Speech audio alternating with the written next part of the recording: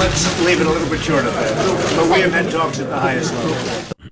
Trump referring to talks at the highest level with North Korea, which we found out through the Washington Post, then confirmed by a Trump tweet, did happen between the CIA director and the evil dictator of North Korea. It's the highest level meeting between us and North Korea since 2000, when Madeleine Albright, as Secretary of State, met with the current idiot's dad. Yeah, Kim Jung Un, right. All this in preparation for a planned summit, probably in June. Michael Auslin joins us. Michael is the William Griffiths Fellow in Contemporary Asia at the Hoover Institution at Stanford. His latest book is The End of the Asian Century, War, Stagnation, and the Risks of the World's Most Dynamic Region. Michael, how are you, sir? I'm doing well. Thanks for having me. Excellent. May we call you Michael? Is that all right? Yes, of course. I hope so. Okay, good. You can call us Joe and Jack if you'd like. Thank you. Okay, excellent. Well, I'm looking at your credentials and I'm thinking, Michael, how are you? It's a little casual. You're a learned man. At any rate, let's talk about North Korea. Were you surprised to hear that Pompeo had actually made contact with Kim Jung Un? A little, but, look, if they're going to go down this road, I think they're doing it the right way, which is do these things behind the scenes, try to figure out how serious these guys are, which, at the end of the day, we're going to find out. They're going to find out, like every other president, that they're going to cheat and they're going to lie. But, if you're going to do it, don't do it so that you make yourself look like this overeager, sort of foolish, uninformed party that just will do anything to get them to the table. So doing this with Pompeo, he's a serious guy. He's a hardcore negotiator. Has military experience and congressional experience. I think that's the right way to do it. But at the end of the day, the real question is, when the rubber hits the road, what do we really think we're going to get out of this meeting? And you can't get the president in a room with this guy if there's any questions as to what the outcome is going to be. Well, what would be the motivation for North Korea to, at this point, give up their nuclear weapons? That's just what I don't get. Yeah, I don't think there's any motivation to give up the nuclear weapons. This is from one perspective. Look, we've seen this before. They will say they're ready for talks and they're ready to seriously begin negotiating. And like Lucy with the football, we just go right back to it and say, okay, this time you're really serious. But from the other perspective, there is at least an argument to be made that the Trump administration is, rattling the cages in a way that other administrations have not done. The sanctions have been more serious. I don't think they're yet serious enough. It's sort of surprising to me there's still stuff to sanction. We should have been sanctioning everything, 15, 20, 30 years ago. But in any case, there is the question of how worried are these guys really? Do they really think Trump's different? Do they really think that if they don't at least pretend to play ball, there could be some more pain coming in, and every time Trump launches an attack on Syria, for example, they're looking very carefully at that. So I think there's probably a bunch of different things going on, but they also may feel very confident, quite frankly. Look, they are at the doorstep now of having a nuclear capability and an ICBM capability, and they may feel that, this is now the time we can come to the Americans and get some good deal where we get them off the peninsula. We try to break their alliance with South Korea, and we'll promise down the road to get rid of nuclear weapons. So there's a lot of moving pieces here, and the truth of it is we will never really know what they're thinking, even when we're at the table with them. Let's talk about pressure points for another minute. I've heard a couple of things posited. Number one, that China's sending the message, all right, that's enough. And secondly, that the Kim regime is actually running short of money, and every dictator needs to be able to bribe his followers. Do you buy the financial argument or the China argument? More the financial, less the China. I think that you're right. What we understand, the information we're able to get, they're running out of money, but they've always been able to find ways to get money. They have a lot of illicit activities around the world: drug running, counterfeit money, counterfeit drugs.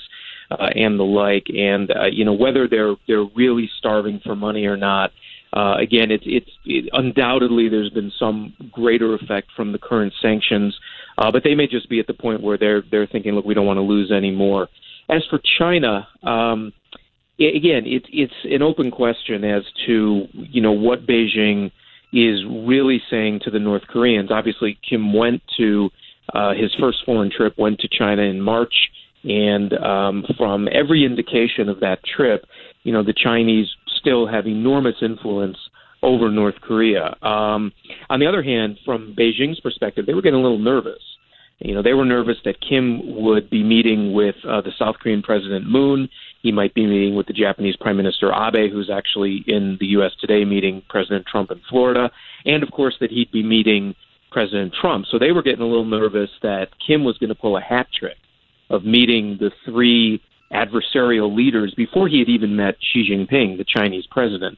So I think it was partly China's deeply held intention to get Kim to Beijing no matter what, and probably to sweeten the pot somehow, because this is a very savvy dictator. It's a very savvy regime, and we shouldn't forget that. So the real question I think we should be asking is, what did China promise Kim? What type of aid did they promise him? Avoiding sanctions or giving money or turning a blind eye to the cross-border trade?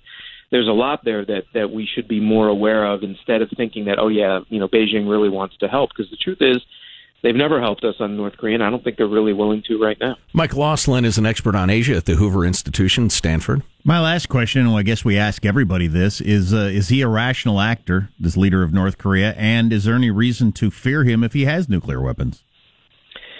Well, I think we should definitely fear anyone who has nuclear weapons and is part of an aggressive, rogue regime that often acts unpredictably. That said, I think he's a rational actor. Now, that doesn't mean he's not a brutal actor. It doesn't mean that he is not someone who has, without any hesitation, eliminated family members and anyone around him who could be perceived as a threat, or someone who hasn't wholeheartedly pursued a nuclear program. But the reason we're still talking about North Korea and we're still trying to figure out how to deal with them is that it is a very rational regime. The regime wants to survive.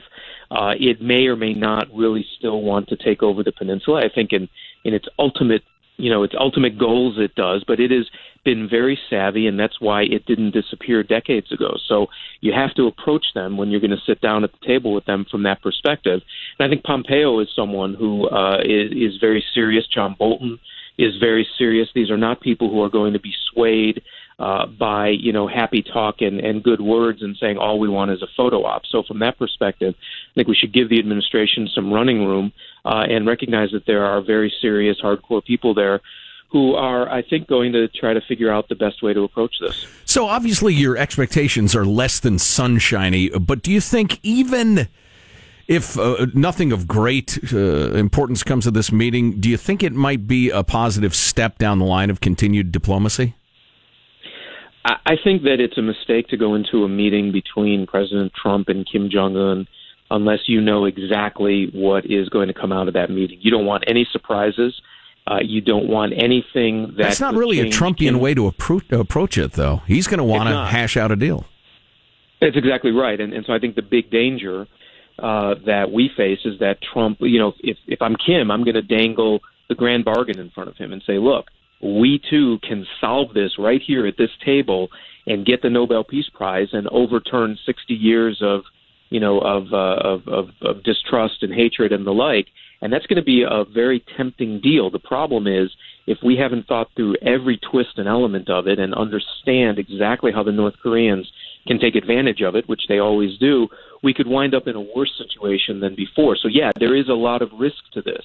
On the other hand, if Trump has sufficiently rattled Kim Jong Un so that the guy thinks that, wow, this one may be crazy enough to actually launch an attack, then there should be some negotiating leverage for the administration. But in some ways, I think we're in new territory. We've never approached the idea of a summit between the president, seriously approached it, between the president and the leader of North Korea.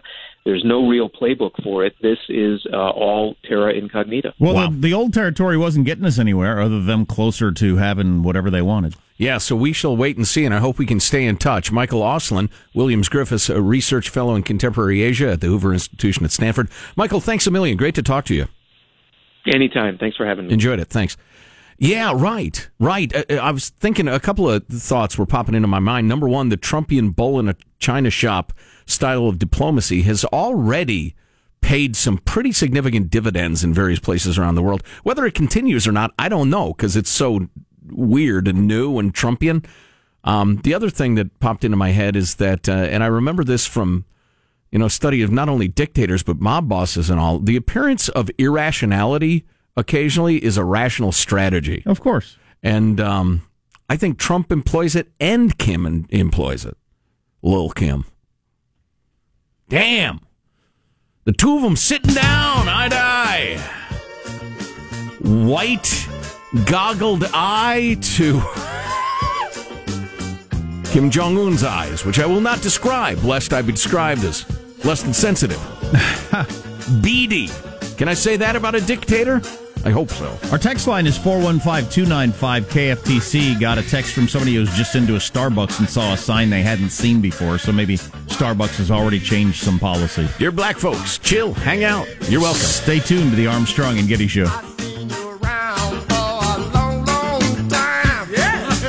Armstrong and Getty. The conscience of the nation.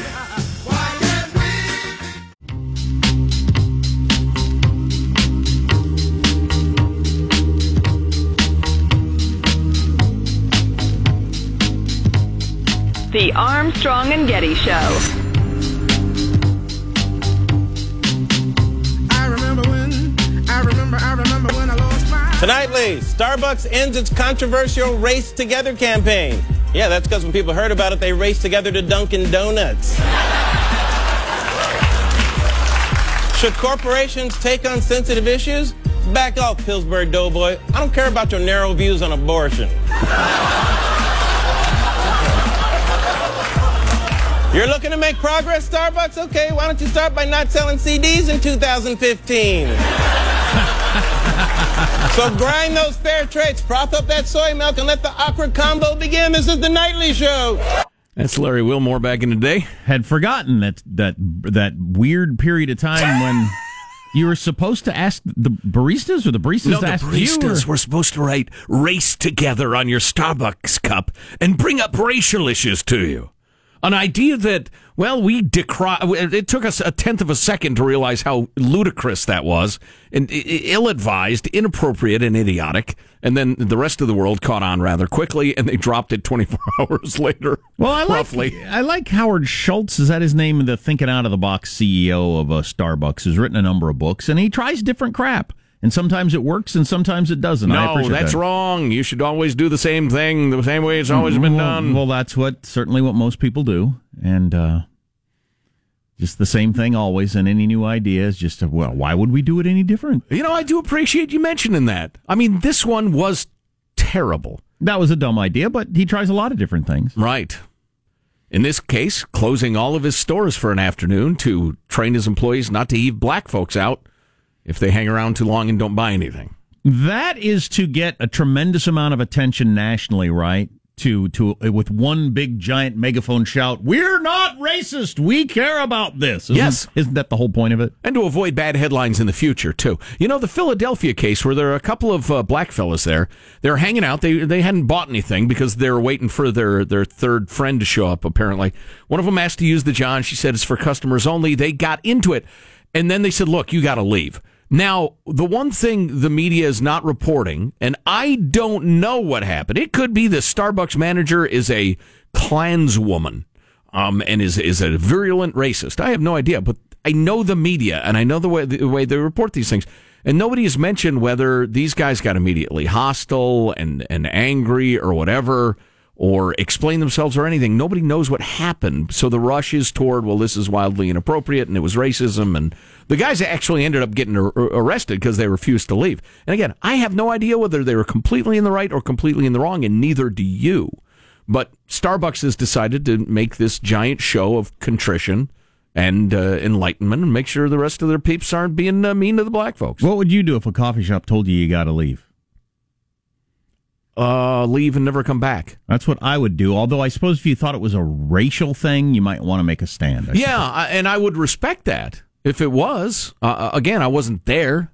But just in general, and I would nobody think, has gone ahead and reported what was said or anything. But at least not that I'm aware of. We got this text just went into Starbucks where they had a sign on computer paper on the cash register thingy. Must make purchases to get bathroom code. Problem solved. I hate that, though, because you got to buy something before you use the bathroom, and Sometimes I got to go when I get there, and secondly, you have to buy your products. So then, when you got to decide: am I taking my coffee into the bathroom with me? Which is taking food and drink into the bathroom is a weird thing. Well, if they got a clear runway, can't you get the receipt real quick, and then just run to the bathroom and then run back out just in time to hear Job? Well, you mean Joe? I just get cups of coffee, so they just hand it to you. That doesn't take very long. Yeah. But yeah, so I don't know. Who wants to take their food and drink into the Starbucks bathroom? And if you leave it outside, who knows what's going to happen? If you survive it, you'll have a great immune system. That's the positive. So anyway, when are they closing for the afternoon? Do we know that? I think it's in May. Okay.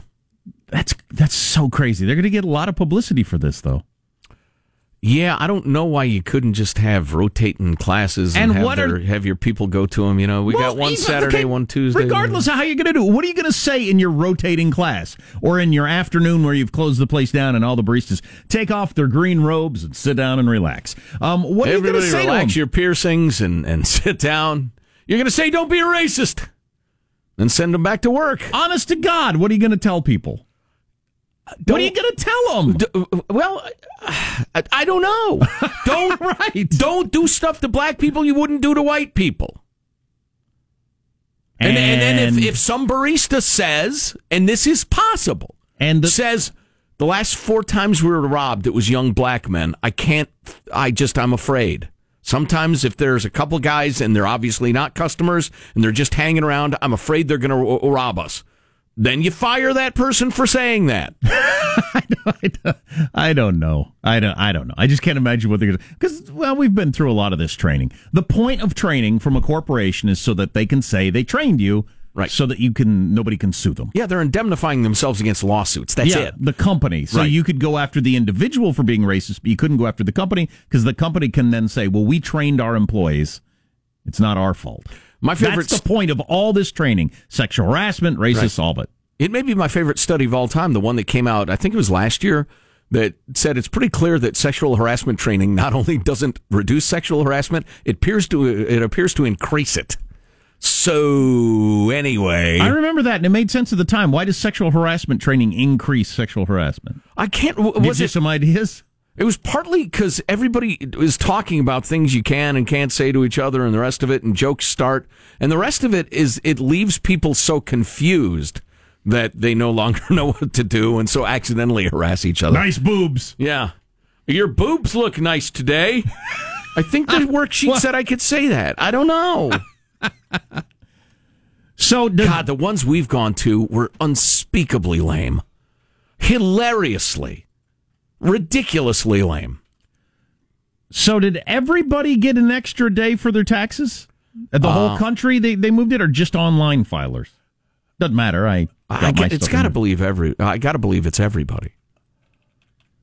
Because the old pay by computer thing didn't work yesterday. The system crashed.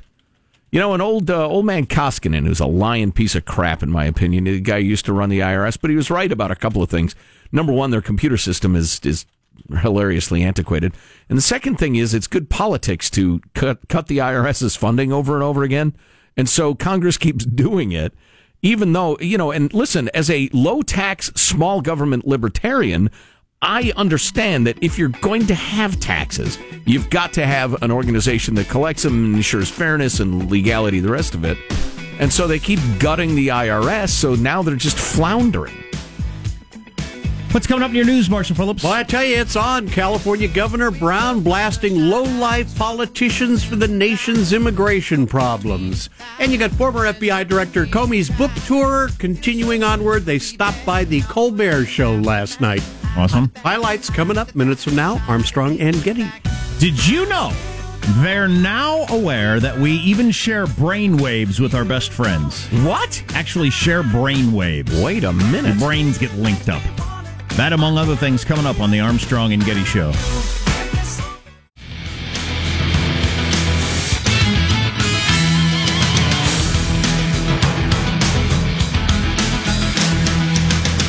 James Comey on the Today Show today as he's continuing to make the rounds. Man, he's really perfected that regal, above-it-all facial expression. Oh, yeah. I'm calm and collected. I'm just comfortable being me with me and my God as I look down on all you idiots. And yet, though you are idiots, I accept you as idiots in a kindly and godly way. But I'm not going to let you idiots off the hook. You need to vote this guy out. Come to me, idiots. I will pat you on the head and tell you what to do. He's really perfected that look and attitude. Let's get the news now with Marshall Phillips. California Governor Jerry Brown delivering a blunt message to Republicans that he is blaming for the nation's immigration problems. Brown telling reporters at the National Press Club, with all the other talk and noise about the border, the fact is America has 10 to 11 million people that are here. And they're human beings. They have families. It's very important that they be integrated in a humane, intelligent way. But instead, it's just an inflammatory football that very low-life politicians like to exploit. All right, Jerry. He's right about that last part. Oh, yeah. There's absolutely some truth to what he says. On the other hand, the whole, they're human beings? Yeah, okay. You know, I thought we'd all accepted that already, but thank you for making the point. They have families.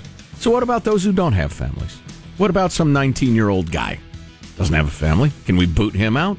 Or is family some sort of, magical free pass or something, Jerry? What are you talking about? Or what do you suggest? Or when it comes to the putting troops on the border, how about stopping more people from coming in? Because you get to make your argument because those people are already in. There's no reason to let millions of more people come in illegally. But that argument has won. I mean, that's why there are driver's licenses for illegals. It's the idea, well, they're here.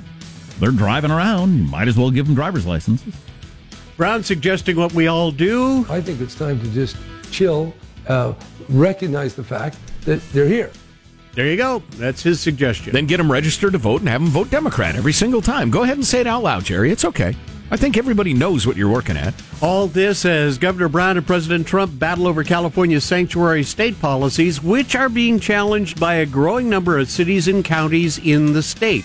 Yesterday, San Diego County joined the growing list of those suing California over the state's sanctuary law, limiting cooperation between local cops and ICE agents. Yeah, we're going to talk to some of the politicos who are leading that fight in San Diego County as soon as possible, but yeah, well done. I mean, it's untenable. It's a ridiculous situation. Nationally, feds have a law, states have the other law. Counties have the opposite law, individual towns opposite of that. Individual blocks in that town or zip codes will have a different law, but individual houses. And then in the living room, we got this law, but the bedroom, it's that law. Please. The sanctuary law is not popular in California. Nationally, it's not even close. No. Because it's obviously a stupid idea. Right. It's stupid and unworkable and hypocritical, but it makes you feel good. Makes you feel good to say it. I'm so enlightened. I'm so understanding. I'm not a racist. Don't anybody think I'm a racist. Look how enlightened I am. That's what it is. Come on. Former FBI Director James Comey is continuing his book tour on with Stephen Colbert last night. Colbert asking Comey about President Trump's tweets. He has called you Slippery Jim. And he has called you a slime ball. Anything to say back? No, he's tweeted at me probably 50 times. I've been gone for a year. I'm like a breakup he can't get over. He wakes up in the morning. Wow. I'm out there living my best life. He wakes up in the morning and tweets at me. So what's weird about this, I assume the crowd cheered like crazy when he walked out. So because he's saying mean things about Trump, the Hillary Clinton-loving crowd now cheers James Comey, even though he made a couple of decisions that kept your person from getting elected, quite possibly. Doesn't matter. Now he's being mean to Trump. Hooray! What is that? Yeah, it's silly. Trump tweeting this morning from his Mar-a-Lago resort, writing, "Slippery James Comey, the worst FBI director in history, was not fired because of the phony Russia investigation, where, by the way, there was no collusion except by the Dems." End of that tweet. Just check, James Edgar Hoover was FBI director, right? That was wasn't that his title? J. Edgar Hoover. Yeah, I don't know what the J stands for. Yeah. Maybe I just J stands for J. Yeah. He was worse than Comey, right? I think. Yes, okay. Definitely. Okay. Right. Definitely. No doubt about it. If you consider domestic surveillance, spying, shredding the Constitution, and racism sins in your world, Sean, then yes, he was bad. I was young. I wasn't alive then. Just wanted to see if those who experienced it more close hand thought that too. But yeah. Experts are He answering. saw the FBI much closer to the KGB than I think any citizen should be comfortable with. Experts answering the burning question, how often should you clean your phone? According to Time magazine, if you're healthy, cleaning your phone about once a month should be good enough. I dip mine in the toilet about once a year. Rinse it off. It would seem. But if you're sick, you need to wipe it down daily. And they say the best way to clean your phone is with a soft microfiber cloth. Nah, steel wool. That's the best way. Get the grime off. I got a cold right now. I'm supposed to clean my phone? Daily. Okay. You can use the microfiber, or you can wipe the screen with a combination of 60% rubbing alcohol and 40% water. Damn, mine's 70-30. Ah, there you go. Anyway, they're saying you use a paper towel or a cloth to lightly apply the mixture over the surface of the screen. I prefer sandblasting my phone. And that's what experts say. And that's your news. I'm Marshall Phillips, the Armstrong and Getty Show, the conscience of the nation.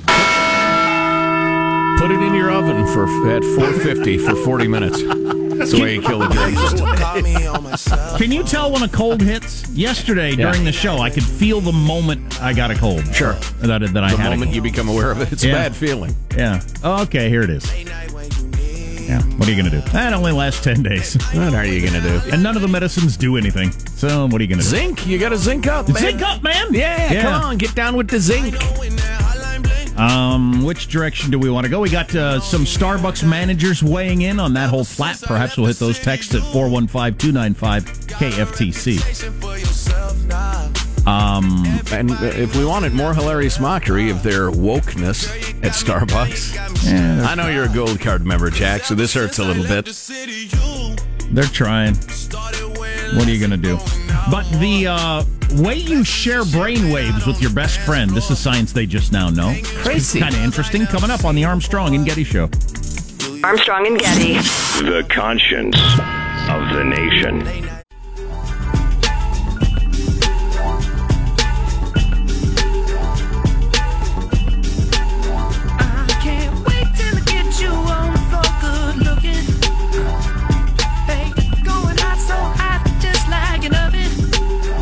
I don't know if you know about this, but Heinz, the Heinz company, announced yesterday they have a new condiment, supposedly by popular demand. And that condiment, can we get a drum roll?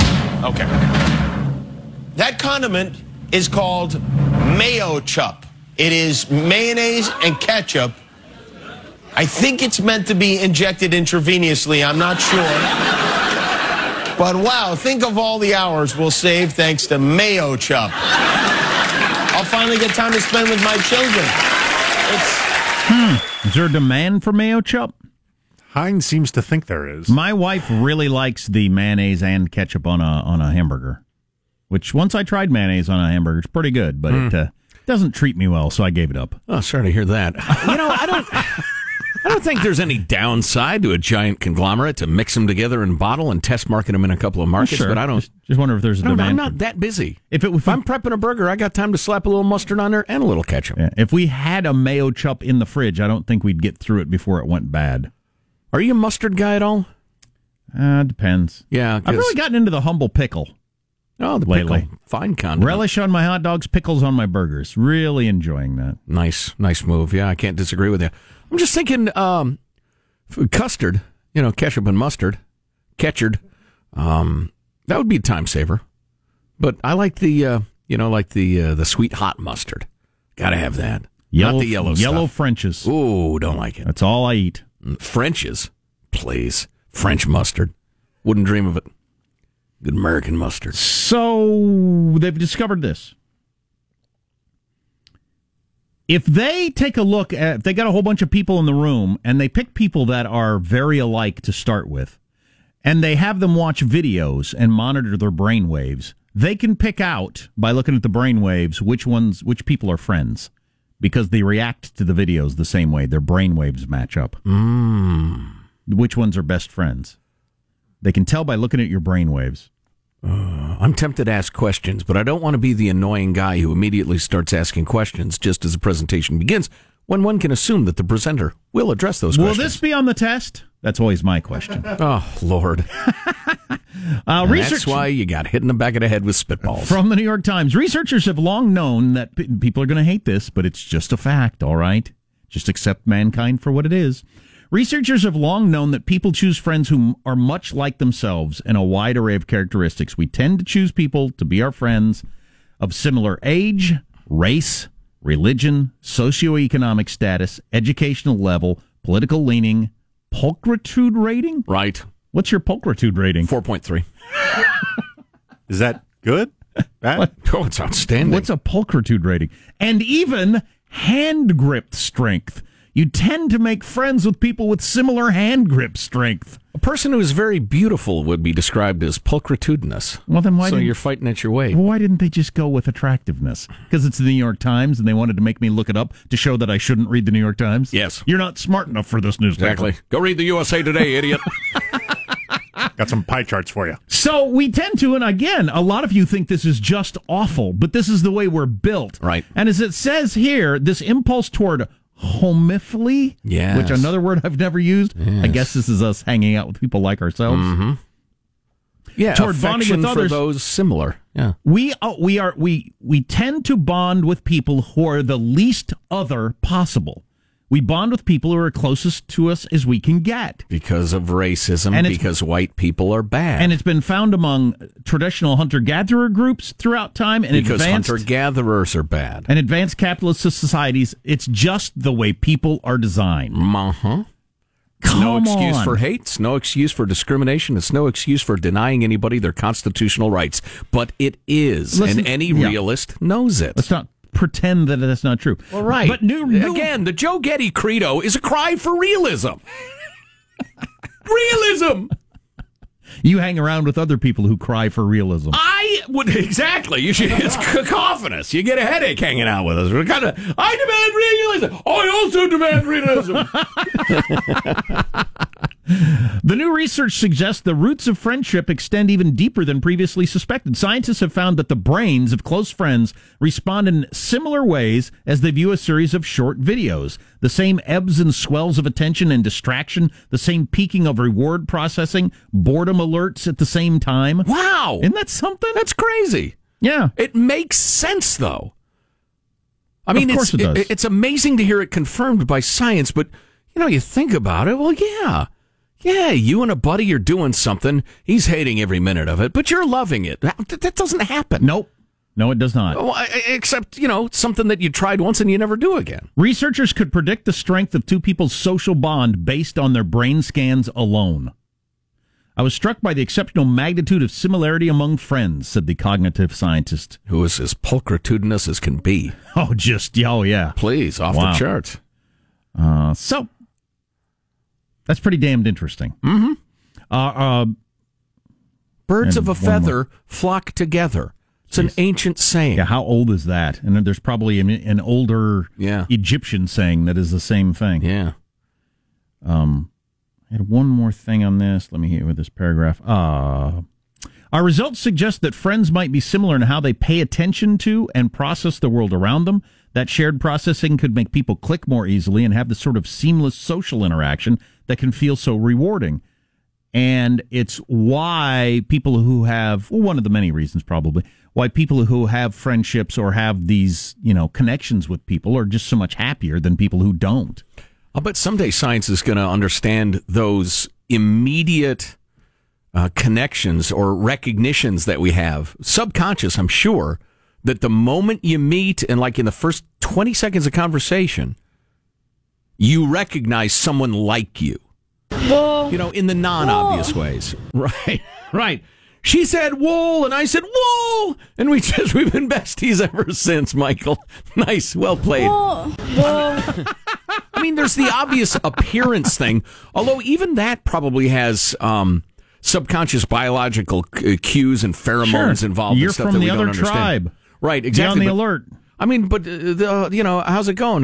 Good to meet you, blah, blah, blah. And then, like, the first words you exchange probably have, maybe 2 or 3, maybe a dozen, maybe 100 subconscious messages that are exchanged. Sure, and it's all anthropological. And the key that opens the locker, it doesn't. It's immediate recognition that you and I could bond together to fight off the enema if we had to. The enema? Who's giving me an enema? Help me! I'll help you resist that enema. Enemy. Right. Oh, enemy. We're not fighting off enemas. Well, right. Can we? I would if anybody ever approaches you. With one some of those days I long would, tubes. some days not so much. Yeah, immediately likely to be an ally, likely to be an adversary. Yeah, that's a 1,000,000-year-old instinct. And of course it isn't. Listen, and again, this isn't to suggest that human beings shouldn't attempt to rise above some of our animal instincts and try to be a bit more evolved than we are. But there are some of you who would like to believe that the entirety of human experience is, what your college professor taught you, as opposed to our natural impulses and needs. So if a bunch of people are moving into your country, whether it's the United States, Germany, or wherever in the world, that don't look or act anything like you, don't believe what you believe, your biological impulse is to not be tight with them. And to feel threatened. Sure. Okay, now here is where my cry, give me realism, the rubber meets the road. I hear my progressive friends right now saying, that's why. Wow, we need. I don't know if you have many friends if you say this is the way they talk. Well, this is the way they talk usually because they're very sensitive.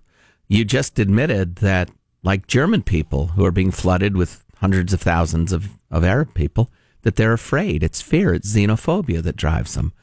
Well, wait a minute now. We agreed it's a 1,000,000-year-old anthropological adaptation. So why would there be fear? Because there is a threat. Millions of years. We've been designed to perceive that strangeness as a threat because it's a threat. It's not necessarily a threat. We need to work out in the modern world what we do with our laws, regulations, and traditions to deal with that threat. Is it a big threat? Is it a small threat? I agree. There are nuances to this that we need to talk about. But to pretend that it's not a real or respectable concern is just fantasy land. Somebody texted, this is why diversity by force doesn't work at all for forming a cohesive group. Right. Could be. Absolutely. That's undeniable. Text line is 415-295-KFTC. More Comey on Colbert last night. More lots of stuff coming up. Taking on the problems of the world and solving them one at a time. You're listening to the Armstrong and Getty Show.